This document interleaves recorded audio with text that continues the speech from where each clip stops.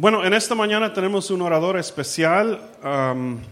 Casi todos ya conocen a nuestro propio hermano Ariel Castillo. Ariel es de Uruguay y llegó a México con su esposa Shirley como misioneros.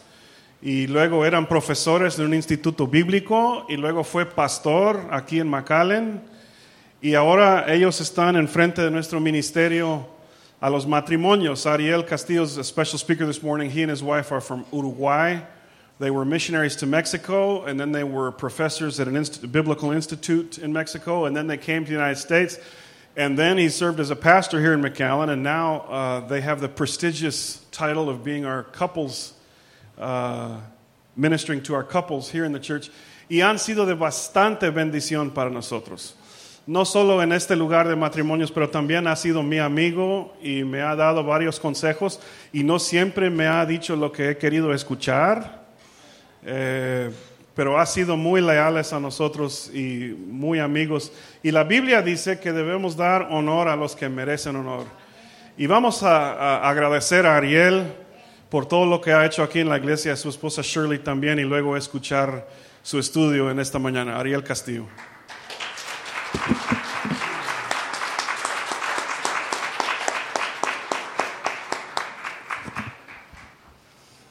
Todas las mamás tengan un feliz día hoy, muy, muy feliz. Estamos celebrando su día. 3 hermanos decidieron que el día de las mamás era un día que debían gastarse, debían comprar un buen regalo. Como nunca les había ido bien en la vida, entonces decidieron comprar. El mayor dice, ¿sabes qué? Yo le voy a comprar una casa. Y el otro dijo, yo le voy a comprar un carro. Y el más chico no sabía muy bien qué hacer. Pero al final de cuentas le regaló, y no piensen mal, le regaló un perico. Pero el perico estaba entrenado por allá en la India, en las montañas de la India. Hablaba 4 idiomas. Se sabía toda la Biblia de memoria. Y le decía el versículo y el perico le decía lo que decía. Le decía la referencia y el perico decía el versículo. Y la mamá ya no veía muy bien, así que, ¿sabes qué? Este es el regalo, le costó miles de dólares. Llegó el día de la mamá y fueron, le dijeron el regalo, la llevaron a la casa, le dieron el carro y le dieron el perico. Unas semanas después llega una carta a cada uno de los hijos y decía... Al mayor primero decía, querido Frank, te agradezco tu regalo, pero gastaste dinero inútilmente. Me regalaste una mansión de 2 pisos, yo ya no puedo subir escaleras, vivo en un cuarto solo, uso la cocina y el baño y tengo que limpiar toda la casa. No fue un buen regalo. Y al siguiente le dice, George, gracias por tu regalo, pero gastaste dinero inútilmente. Ese carro lujoso que me mandaste con la estrellita delante y el chofer es demasiado lujoso para mí. Yo ya casi no salgo, tú sabes. Y el chofer no maneja muy bien y no es muy amable. Así que gastaste dinero inútilmente. Y le escribe al más chico, ¿y tú, Willy? Siendo el más chico, parece que eres el que tiene más sentido común de tus hermanos. Me regalaste, ¿sabes lo que me gusta? Escogiste muy bien. Gracias, mijito. El pollito estaba delicioso.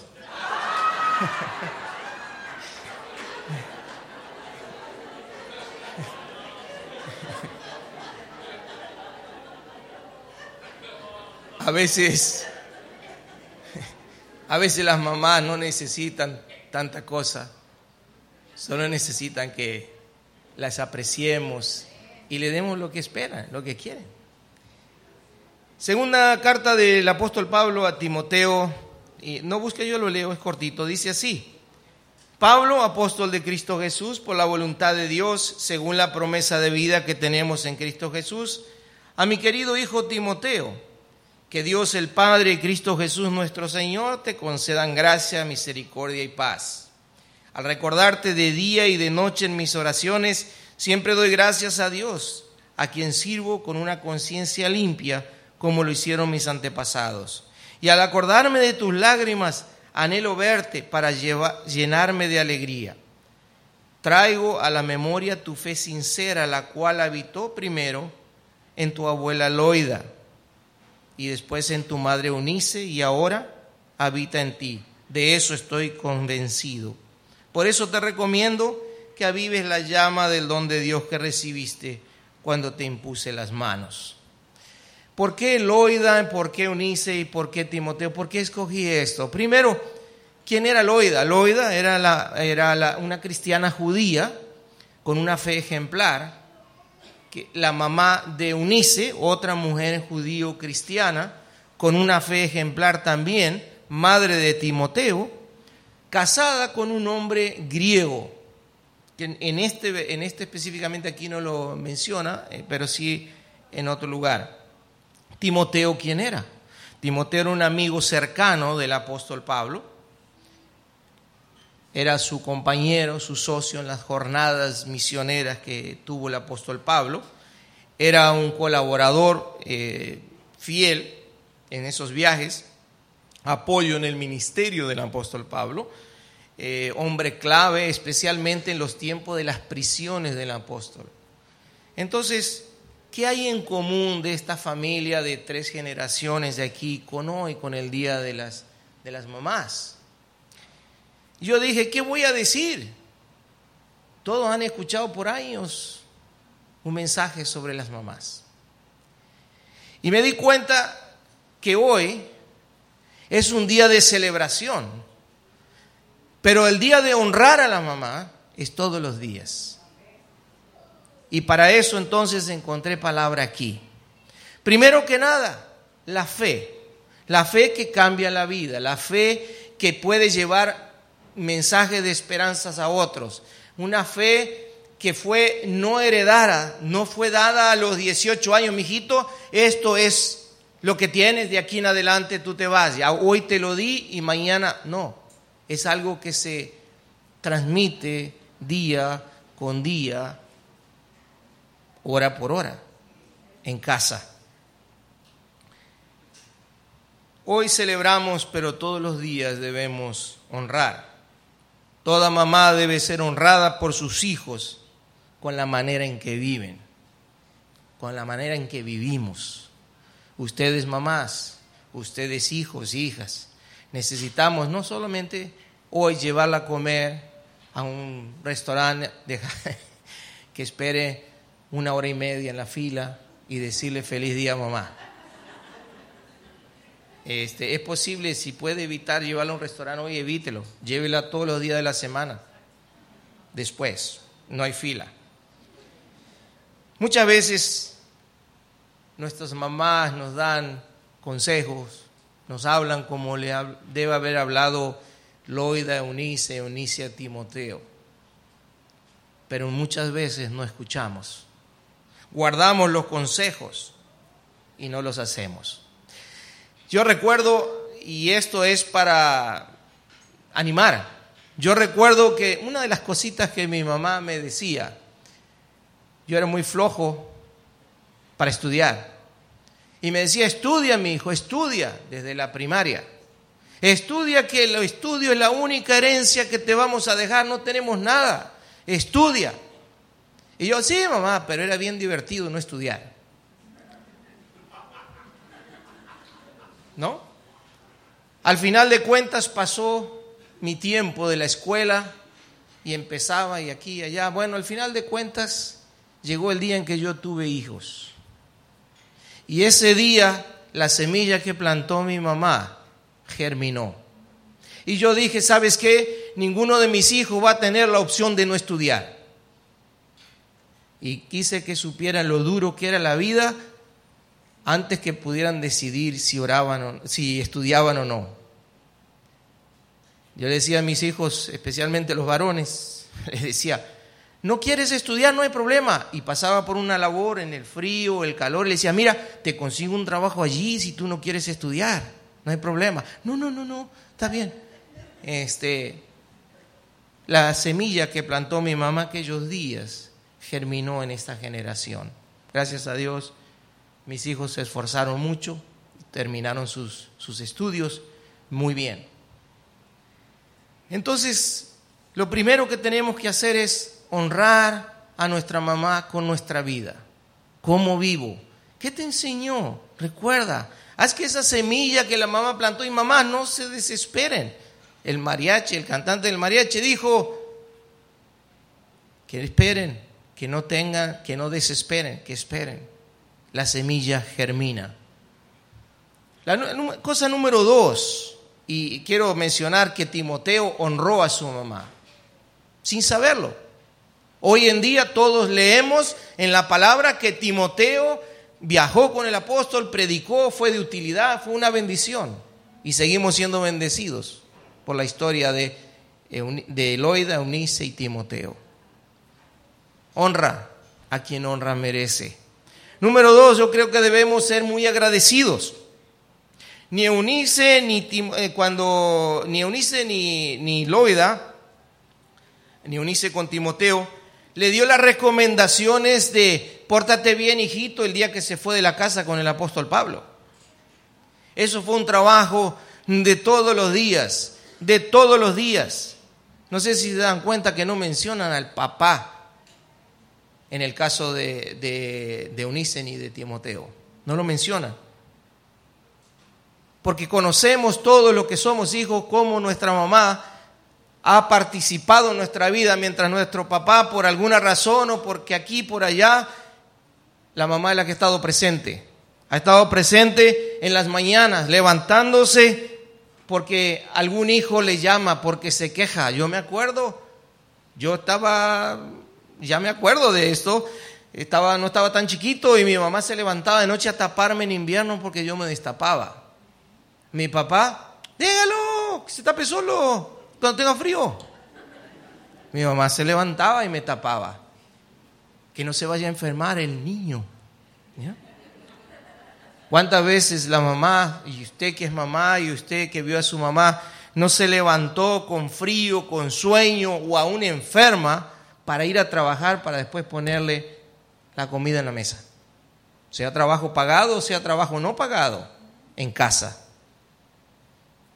Yo recuerdo muy claro eso. Hay mujeres que les toca levantar su familia solas. No solo a sí mismo. Yo viví solo y me costó trabajo mantenerme a mí mismo.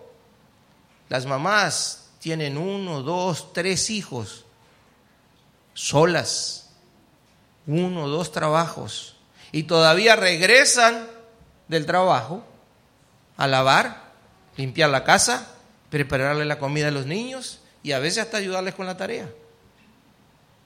Debemos ser agradecidos con las mamás. Mamás, agradecemos sus esfuerzos, sus sacrificios.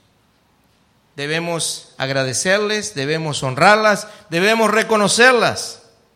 Como les dije, ni se mencionó ni al papá ni al abuelo de Timoteo. Porque las mamás son las que participan ahí al lado. No voy a desacreditarnos a los papás porque después me toca a mí. Hay un día que espero que alguna de las mamás se pare a predicar y diga gracias a los papás. No me puedo desacreditar mucho. Pero la verdad es que ¿qué hijo no se equivoca o sufre o le va mal en la vida? Y el papá dice, déjalo que aprenda, déjalo. Y la mamá preferiría estar en el lugar de su hijo para librarlo del problema. ¿Cuántas veces la mamá mete las manos en su propio, haciéndose doler a sí mismo o sacrificándose para que los hijos no sufran? ¿O qué hijo no le va bien y es aplaudido y es reconocido y el papá dice, pues a ver si arrima algo? Y la mamá, solo con escuchar, se alegra y se le caen las lágrimas de alegría. Yo lo he visto en mi casa. Debemos reconocer las mamás, debemos agradecerles, debemos reconocerles que son incansables. a cada detalle de su hijo. Aunque si bien leí por ahí que con la cantidad de hijos se va relajando un poco, se va tranquilizando. Dice, la manera más fácil de ver cómo es el proceso de la mamá con los hijos es ver, por ejemplo, con lo del chupón. Dice que el primer bebé, cuando se le cae el chupón, la mamá lo recoge, lo guarda en el pañito, lo pone en la bolsita, en la pañalera, y llega a casa y lo esteriliza, lo hierve para limpiar, ¿verdad? El segundo hijo, se le cae el chupón, lo agarra y lo lava con el jugo de la mamila. Se lo pone. El tercer hijo, se le cae el chupón, se lo pone. Es un proceso de confianza. Pero son incansables. Son incansables. Ya le dije, he visto mamás con, creo, 3 hijos, un hijo con necesidades especiales, sola, enfrentando la vida, trabajando. Y se vuelven, cada vez que es más difícil la situación de sus hijos, más se vuelven como leonas trabajando por sus cachorros, peleando por ellos para sacarlos adelante. Yo tenía que llevar los 4 hijos míos a la escuela y me perdía. Me pasaba porque iba cuidándolo ahí atrás. Pero las mamás, hay que reconocerles los sacrificiales que son, los consagradas que son. Tienen un don especial dado por Dios. Yo creo firmemente. Porque que surge, aflora, florece cuando vienen los hijos a criar. Entonces, en este día, hoy celebramos las mamás. Hoy les celebramos a ustedes, mamás. Celebramos nuestras mamás. Estén con nosotros o ya han ido con el Señor, ya no estén aquí. Pero hoy celebramos. Pero ¿saben qué? Todos los días debemos honrarlas. Estén con nosotros o no estén con nosotros. Vive de manera que traigas alegría a tu mamá. Que traigas satisfacción. Que vean la semilla que plantaron allí floreciendo en nuestra vida. Y mamás, no desesperen. Habrán tiempos donde no se ve que la semilla cayó en la tierra para que produzca. Pero llegará el día, tal vez en la siguiente generación, donde su semilla que plantó va a florecer. Dios bendiga a todas las mamás. Felicidades. Celebremos y honremos a nuestra mamá en este día. A ti que me diste tu vida, tu amor y tu espacio. A ti que cargaste en tu vientre amor y cansancio. A ti que peleaste con uñas y dientes, valiente en tu casa y en cualquier lugar. A ti rosa fresca de abril, a ti mi fiel querubín. A ti te dedico mis versos, mi ser, mi victoria. A ti mi respeto, señora, señora, señora. A ti mi guerrera invencible, a ti luchadora incansable, a ti mi amiga constante de todas las horas. Cántelo. Su nombre común como las margaritas. Siempre tu dulce presencia constante en mi mente. Y para no hacer tanto alarde, esa mujer de quien hablo es linda, mi amiga gaviota, su nombre es mi madre. A ti que me diste tu vida, tu amor y tu espacio.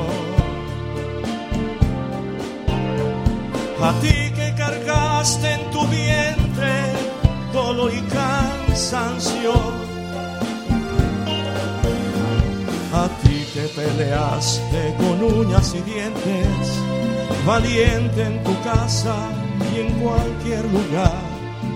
A ti rosa fresca de abril, a ti mi fiel querubín, a ti te dedico mis versos, mi ser, mis victorias. A ti mi respeto, señora, señora, señora. A ti, mi guerrera invencible, a ti, luchadora incansable, a ti, mi amiga constante de todas las horas. Su nombre es un nombre común, como las margaritas. Siempre tu dulce presencia constante en mi mente. Y para no hacer tanto alarde, esa mujer de quien hablo es linda, mi amiga gaviota, su nombre es mi madre. Y para no hacer tanto alarde, esa mujer de quien yo hablo es linda, mi amiga gaviota, su nombre es mi madre.